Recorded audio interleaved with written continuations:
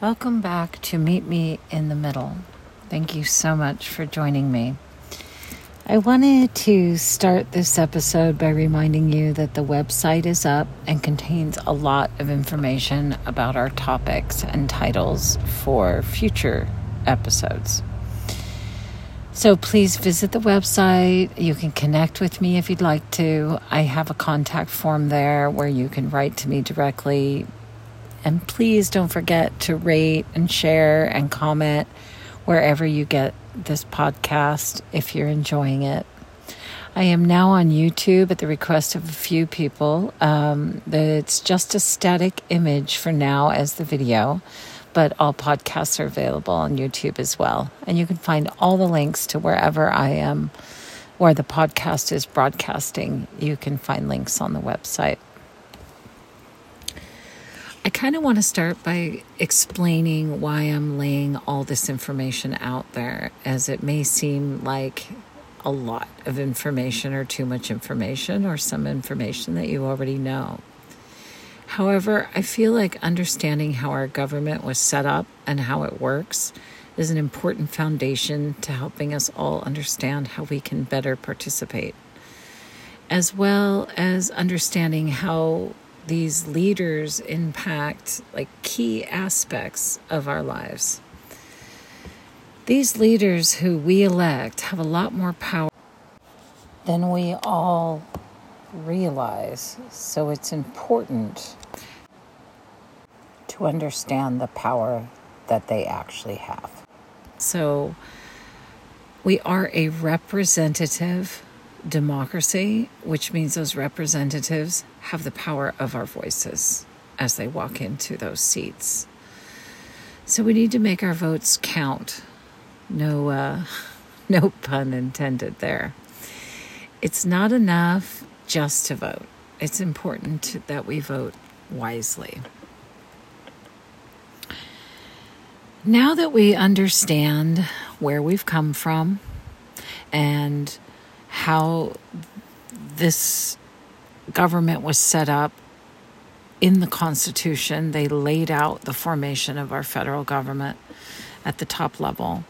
It's really important to note that this is all mirrored at the state level. So in this episode, we're going to go down the layers of government to understand who runs what and who has oversight of what. And this episode is called Our Government at Work. You can now follow along on the website in the episode resources section, where you will find all the valuable links to each topic, including all the state links. So let's get started. It's important to note that there are many laws and acts that are in place at the federal and state levels, which you can search for on your state website. Please be careful and make sure you are on your actual state site. Their links, their actual links are on my website under the government structure section.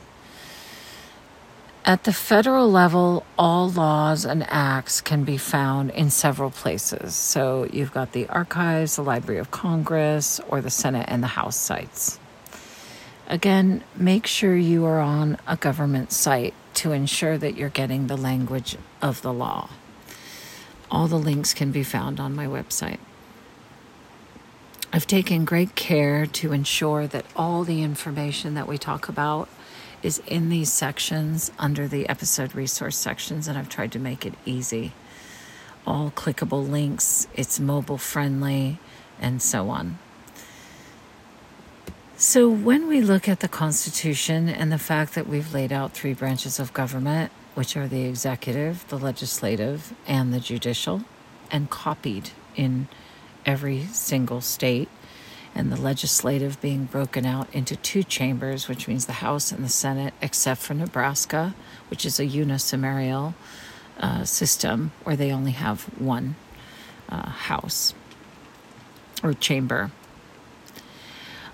I want to point out also that the link on the website has a section at the very top under this section called Our Government at Work, where there's a government manual, and it's a great resource. It's got all the government agency acronyms and abbreviations, all kinds of stuff in there, which is really cool.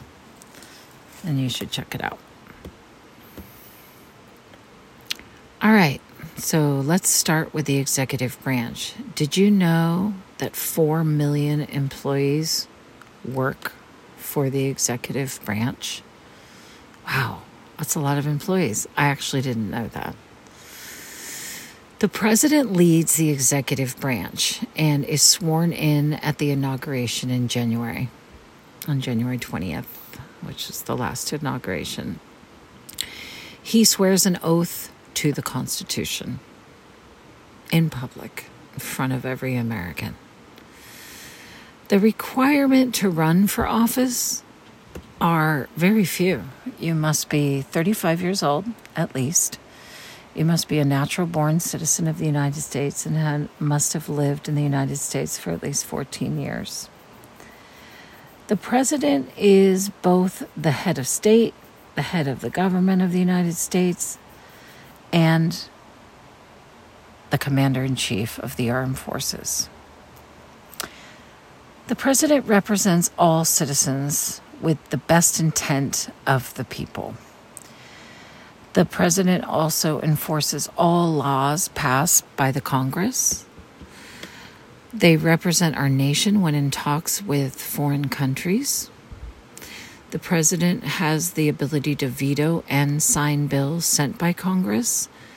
The president has 10 days to sign or pass a bill or veto it.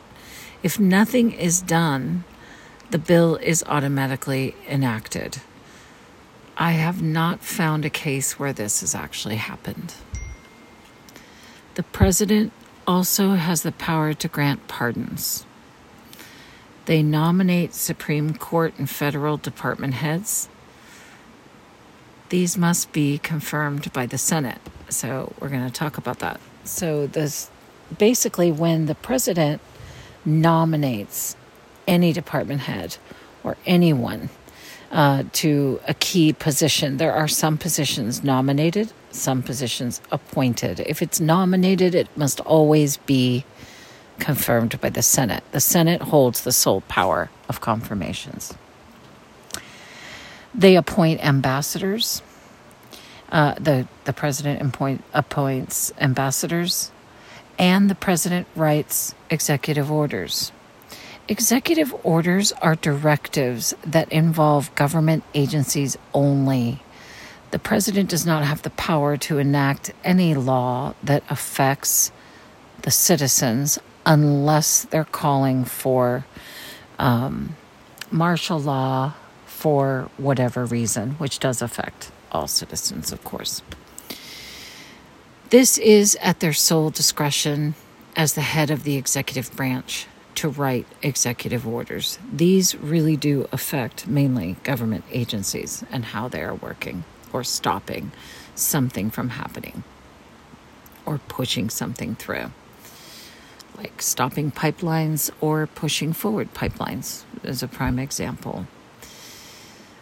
The president has the power to send our military without calling for an act of war. Only Congress can call for an act of war. And as long as Congress is notified within 48 hours and the soldiers do not remain longer than 60 days, the president can act alone.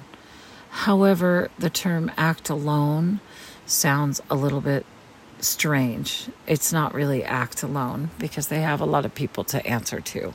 So I haven't also found an instance in history where the president acted alone. The president is limited to no more than 2 4-year terms by election. The vice president reports to the president as part of the cabinet. The cabinet reports directly to the president. They're the heads of the federal branches of government. The requirement for the vice president, they are sworn in by the Senate and they take an oath to uphold the Constitution. And again, you can find the different oaths that they take on the website. The oaths that the Senate and the Congress and the judges and the vice president take are the same. The president has a different oath. The requirement for a VP to run for office is you must be 35 years of age, be a natural-born citizen, and must have lived in the United States for at least 14 years. The two main functions for the vice president are first and foremost to take over as president if necessary upon death, incapacitation, or impeachment of the president. Also, the vice president presides over the Senate only on ceremonial occasions, such as counting of the electoral votes in Congress preceding a general election, and when a tie-breaking vote is needed in the Senate. The cabinet is made up of 25 people, and we're going to go into that now.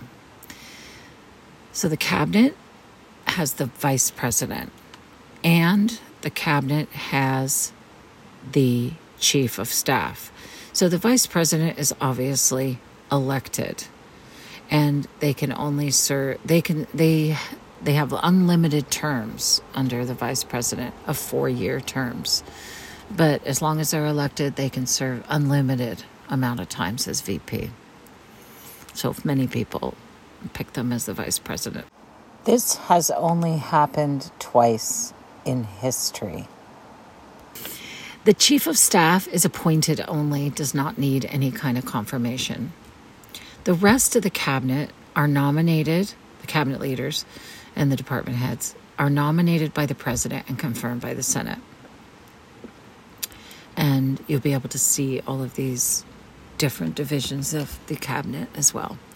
So the cabinet members are the Secretary of State, Secretary of Treasury, Secretary of Defense, the Attorney General, which runs the Department of Justice, Secretary of the Interior, Secretary of Agriculture, Secretary of Commerce, Secretary of Labor, Secretary of Health and Human Services, Secretary of House and Urban Development, Secretary of Transportation, Secretary of Energy, Secretary of Education, Secretary of Veterans Affairs, Secretary of Homeland Security, the Administrator of the Environmental Protection Agency, the Director of National Intelligence, the United States Trade Representative, U.S. Ambassador to the United Nations, Chair of the Council of Economic Advisors, Administrator of the Small Business Administration, Director of the Office of Management and Budget, and the Director of the Office of Science and Technology Policy. Again, the Chief of Staff is appointed and is responsible for the Executive Office of Government. The President also sits on the committee, which is the Joint Chiefs of Staff. This is a nominated position, the Director, and can only serve 1 4-year term, and carries on into the next presidency if they were nominated late in a previous presidency. So the Joint Chiefs of Staff are, and again, this is on the website, are all of the heads of all these different military divisions. So the agencies are basically, in the cabinet, there's 15 executive department heads, 1 VP, 1 chief of staff, and 8 executive agency heads. There are many organizations and agencies under these overreaching offices and departments, and can be found on my website. When you click on each one of those offices, you will then be able to see the departments and the councils on each website. So look at the different departments and who leads them on their site.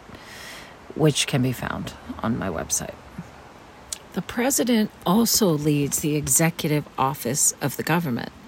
This is led by the chief of staff.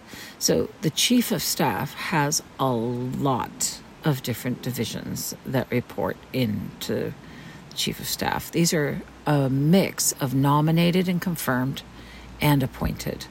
So I'm just going to go through the list. Council of Economic Advisors, Council of Environmental Quality, Domestic Policy Council, Gender Policy Council, National Economic Council, National Security Council, Climate Policy Office, the Office of the Intellectual Property Enforcement Coordinator, the Office of Intergovernmental Affairs, the Office of Management and Budget, the Office of National Drug Control Policy, Office of Public Engagement, Office of Science and Technology Policy, Office of National Cybersecurity, Office of U.S. Trade Representative, Presidential Personnel Office, the National Space Council, and the White House Office. So when you click on the White House office, this is where you would find, the press secretary and so on. So all of those different offices are run by the chief of staff. There are also many other divisions, the executive department, and sub-departments and agencies and independent agencies and bureaus and boards and commissions. There are many. And you can see lists of them on the website. You'll be able to find all the links of the divisions and subdivisions. This is all managed by the executive branch. So when you kind of take that in, it's like, whoa, that is a lot of divisions. And when you go to the government manual, it's quite interesting. You can see all the acronyms. In my first podcast, I'm like the CIA, the DOD, the FBI. Oh my gosh, there are. And whatever ones I missed a lot. So please go in, check out the government manual. Even if you just go to the agency's page and look at all the acronyms, it's pretty interesting. So that takes us to now the legislative branch. The Congress resides at the Capitol building and is split into two bodies or chambers. And that's the Senate and the House. They also swear an oath to uphold the Constitution upon taking office after being elected. The legislative branch employs over 10,000 people. Both chambers enact laws and committees of oversight of laws and departments of the government and are the only body that can declare war jointly. If a declaration of war is approved, the president, as commander-in-chief, will lead the effort and keep Congress up to date on all matters. They both can vote a vetoed bill, and we're going to talk about bills in a minute, but if the president vetoes a bill that got passed by both chambers, because you can't put a bill in front of the president unless both chambers agree to the bill and approve it to be sent. However, if a president vetoes a bill, it can go back to the Congress. And as long as both chambers obtain 2/3 of the votes in both chambers to overturn a vetoed bill. So where do the ideas of bills come from? They come from everywhere. They come from the president, senators, House members, lobbyists, states, citizens of any state. They can appeal to their representatives in Congress to put a bill forward. All bills are sent to the Federal Register after they've been signed into law. Many old bills can be found on the National Archives and Library of Congress websites. Again, you'll find those links on my website under this section. Lobbyists will be a future podcast in the campaign finance section of the election series. That will be a series. When a bill is proposed in either chamber, they do have the ability to consult legislative counsel in Congress for the bill to be put into legal language. No bill shall ever contradict the Constitution. The Constitution requires that the bills coming from the House and the Senate have the exact same wording, which is rare because they usually will completely change the language of these different bills. And so they bring the bills in alignment through a conference committee, which is convened, consisting of members from both chambers. The two chambers operate under very different rules as well as how they conduct their proceedings. There are 9 departments or offices that are managed jointly by the House and the Senate. These different offices are as such: the architect of the Capitol.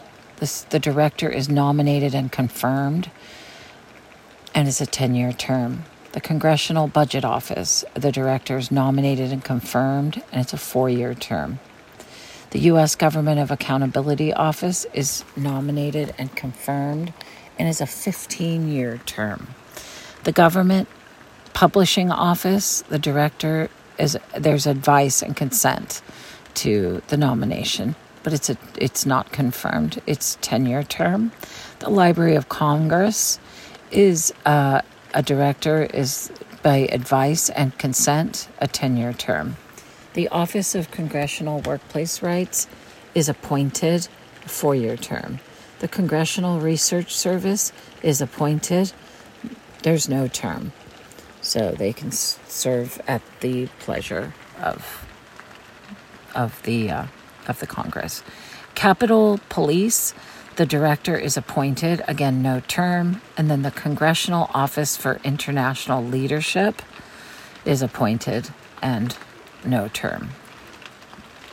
These offices or divisions are jointly managed by the House and the Senate. The House of Representatives has 435 members, and remember, they're based on congressional districts, which we spoke about in the Government Structure podcast in episode 6. The requirements to run for a House seat is you must be at least 25 years of age and a citizen for at least 7 years and must inhabit the state they are representing. The unique powers of the House are impeachment of federal employees and elected officials. They are the only chamber that can draft revenue bills. They still have to pass the Senate, but they can only be drafted by the House. They also confirm the vice president's appointments and approve all trade treaties coming from the Senate. The House is responsible for drafting legislation. Bills can be dropped in the box on the House floor, and it is sent to the appropriate committee. If there are more committees involved in that bill, then the primary committee will take it up. All bills must pass both chambers and signed by the president to become law. The House also has a responsibility of oversight of all laws, and standing committees have oversight of federal departments, agencies, and councils.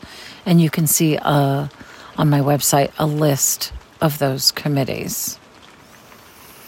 At the start of the Congress, the majority party elects a speaker by a full House vote. They vote on a set of House rules that will remain in place for 2 years. The Speaker is in charge of the calendar and decides what bills are put forward to the floor.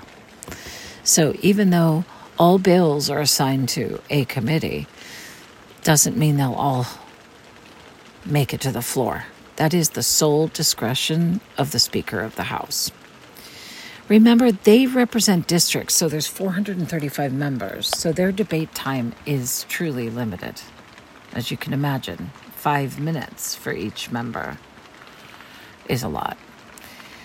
They're assigned and they sit on committees, and you can see a list of those committees again on the website. Standing committees are established at the time that the rules of the House are adopted or by amending the House rules. The jurisdiction of each standing committee is really specified in the House rules. Under the rules, the chairman and the members of standing committees are selected through a 2-step process.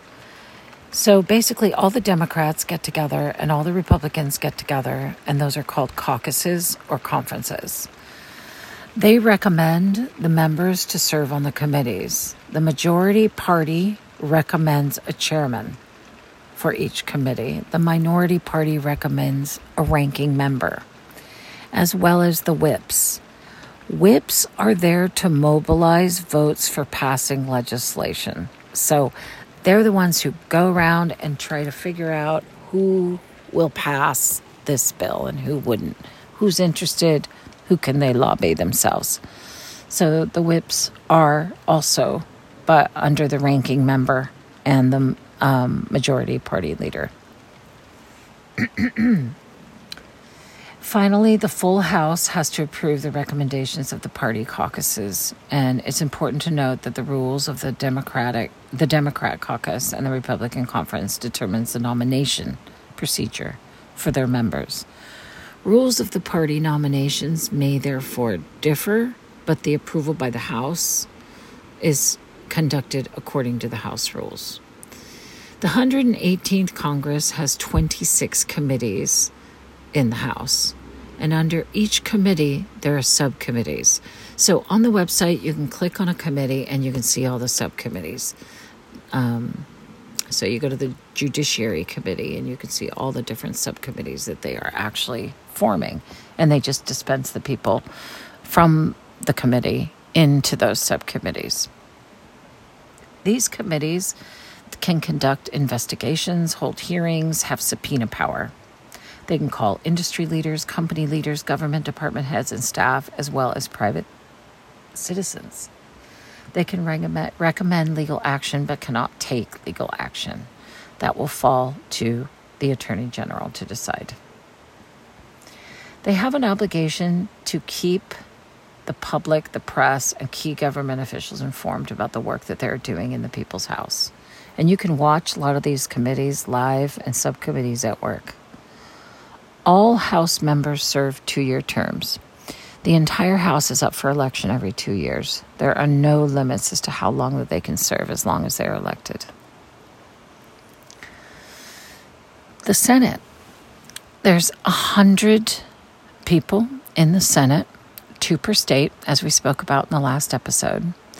The requirements to become a senator are that you're 30 years of age and a citizen, and for at least 9 years, and a resident of the state they are representing at the time of the election. The Senate is responsible for all confirmation hearings of all presidential appointments and approve all treaties except those involving trade, as that's a revenue generating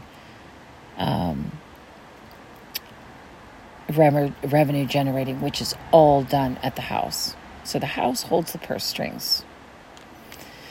The Senate is responsible for drafting legislation, bills, and they are brought by committees, not just dropped in a box like at the House, and are placed on the calendar.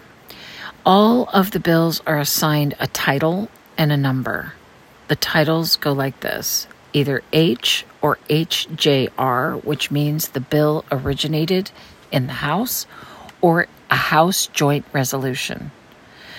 Or the title is S or SJR, which the bill originated in the Senate, or the Senate Joint Resolution. All bills must pass both chambers and signed by the president to become law. Or if the president received it and didn't do anything for 10 days, then it automatically becomes law. The Senate also has the responsibility of oversight of all laws, and understanding committees has oversight of federal departments, agencies, and councils. These different committees are overseeing different divisions. So the House has different ones than the Senate. So they don't both oversee or direct oversight necessarily to the same divisions of the government. So this ensures like a separation of powers. Remember, they represent the whole state, and there are only 100 members of the Senate. So their debate time is really unlimited. There are 24 committees in the Senate. Each party nominates a leader called the majority and minority leaders along with the whips, same way as the House. However, the whips in the Senate do sometimes serve as acting floor leaders. And every 2 years, the committee heads are up for change or vote because of the change of certain number of people up for vote in the general election. Senators are formally elected to standing committees by the entire Senate. But in practice, each party conference is largely responsible for determining which of the members will sit on each committee. So there are party conferences, so committee on committees or a steering committee to make committee appointments. Considering such qualifications as seniority, areas of expertise, relevance of committee jurisdiction on the senator's state, in both conferences, the floor leader has authority to make some committee assignments, which can provide the leader with a method of promoting party discipline through the granting or withholding of desired assignments. The number of seats a party holds in the Senate determines its share of seats in each committee. So you can see how it's different. Also, the Senate divides committees into categories based on their importance. So Class A, Class B, and Class C. Each senator may serve on no more than 2 Class A committees and 1 Class B committee, unless granted special permission. There are no limits to service on Class C committees. A third of the House is up for re-election every 2 years. One term is 6 years. There are no limits as to how many times they can serve as long as they're elected. So if a member of the House dies, the governor will call for a special election to be held in that corresponding state.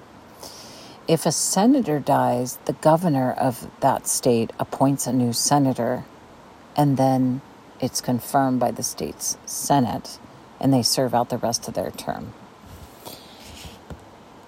It's really important to know your representatives, what committees they're sitting on, what they're actually working on. All of this you can find on the websites that I have on my that I've posted, all the links, to really understand the values of what they're voting for, of how they conduct themselves. Watch them in committees. Watch them on the House floor.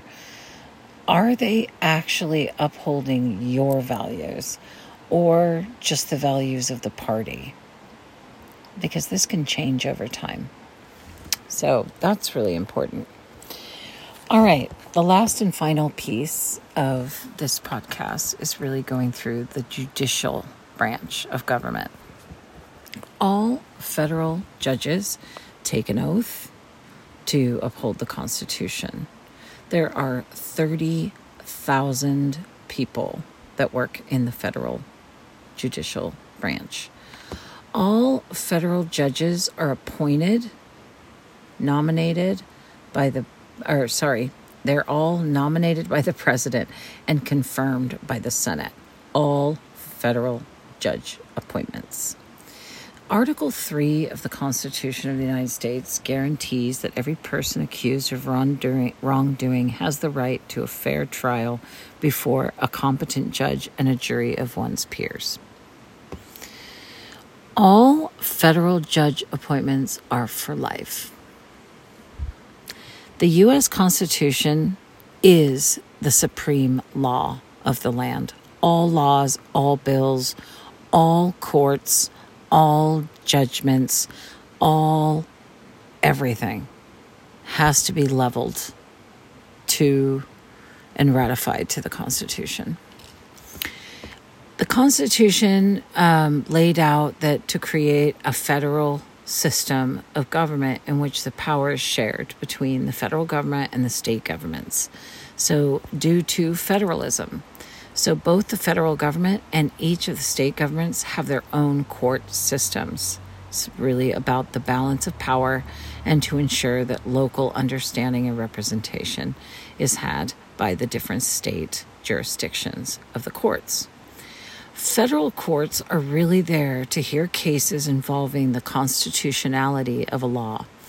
Cases involving the laws and treaties of the U.S. ambassadors and public ministers, disputes between two or more states, maritime law, and bankruptcy cases are all handled by the federal judicial branch.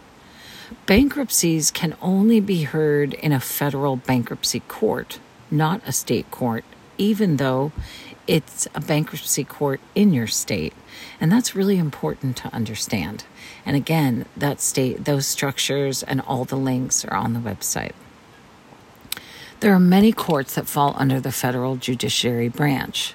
There are links to all of those courts on this section of our government at work section. The Supreme Court's the highest court in the land. There is no appealing a Supreme Court decision. All the decisions are final. There are the Court of Appeals, which are 13 districts. And how that's broken up is there's a map. So each court is a circuit court. So circuit 1, 2, 3, 4, 5, all the way through 11. And they handle a district of states, a group of states. And you'll see that map on the website. Then there's a federal circuit court that deals with the District Court of Appeals, because there's district courts and then of the federal government. And then there's, of course, your local state courts. So international trade courts, tax court, veteran claims of appeals court, and then the federal claims court. So these are all handled under the Court of Appeals. And then you have an Article I courts, which basically hears U.S. Court of Appeals for Veterans Claims, the U.S. Court of Appeals for Armed Forces, and the U.S. Tax Court. And then you have 94 U.S. district level trial courts that are federal courts, but they're called district courts, and there's 94 of them. And again, you can go and find what courts of the federal court levels sit inside your state.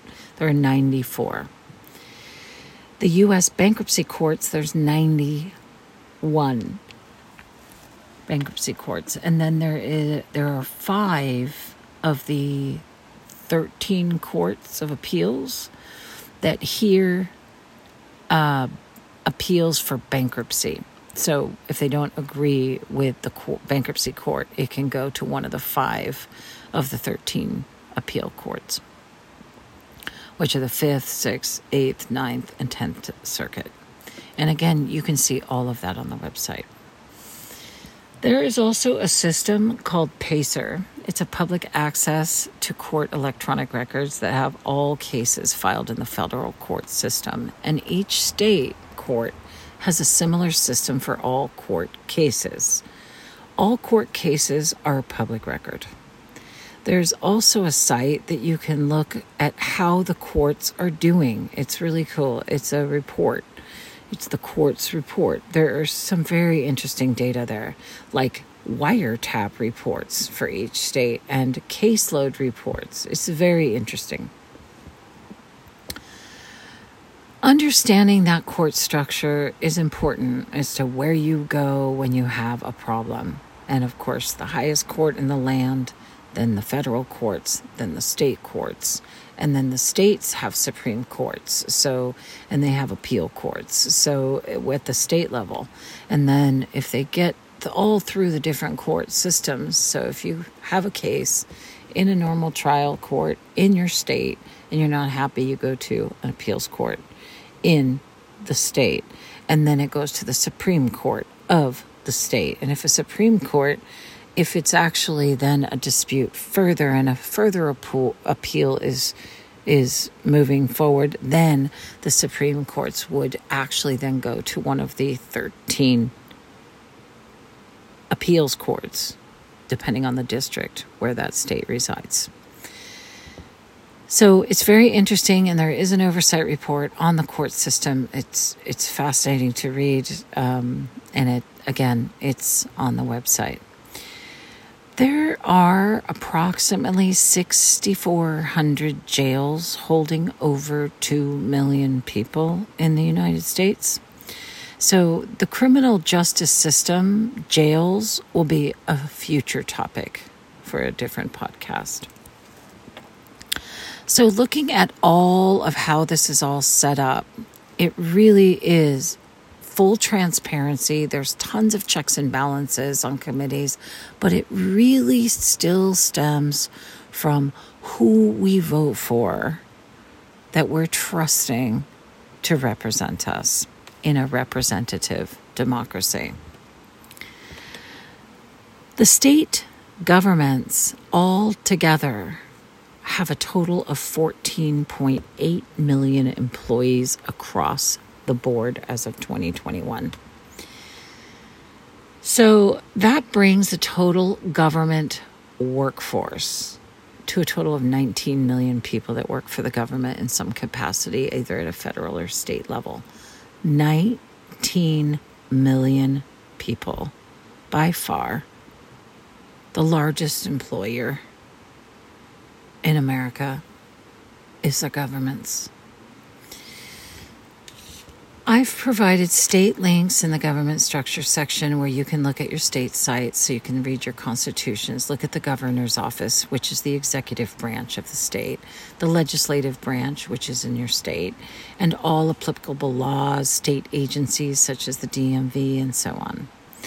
I have included a link for every court system site for each state in this section, as they're quite often separate sites for the judiciary branches in each state. The more we know, the more we grow. By understanding our structures and processes, we can get a sense of how this system was built to protect us and our states by design.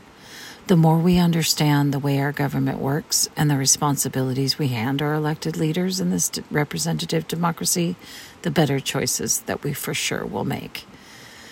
The next episode, we will cover the political parties, and future episodes will be the history of religion and elections, and many more topics like lobbying, the prison system, and voting laws across the states. Again, thank you so much for listening, and please go to the website for all the links to dig deeper. Until next time, remember, from the middle, we can educate ourselves on why things work the way they do and how we can influence change together by talking about how we want our government to work for us, for the people, by the people. Thank you so much. Until next time.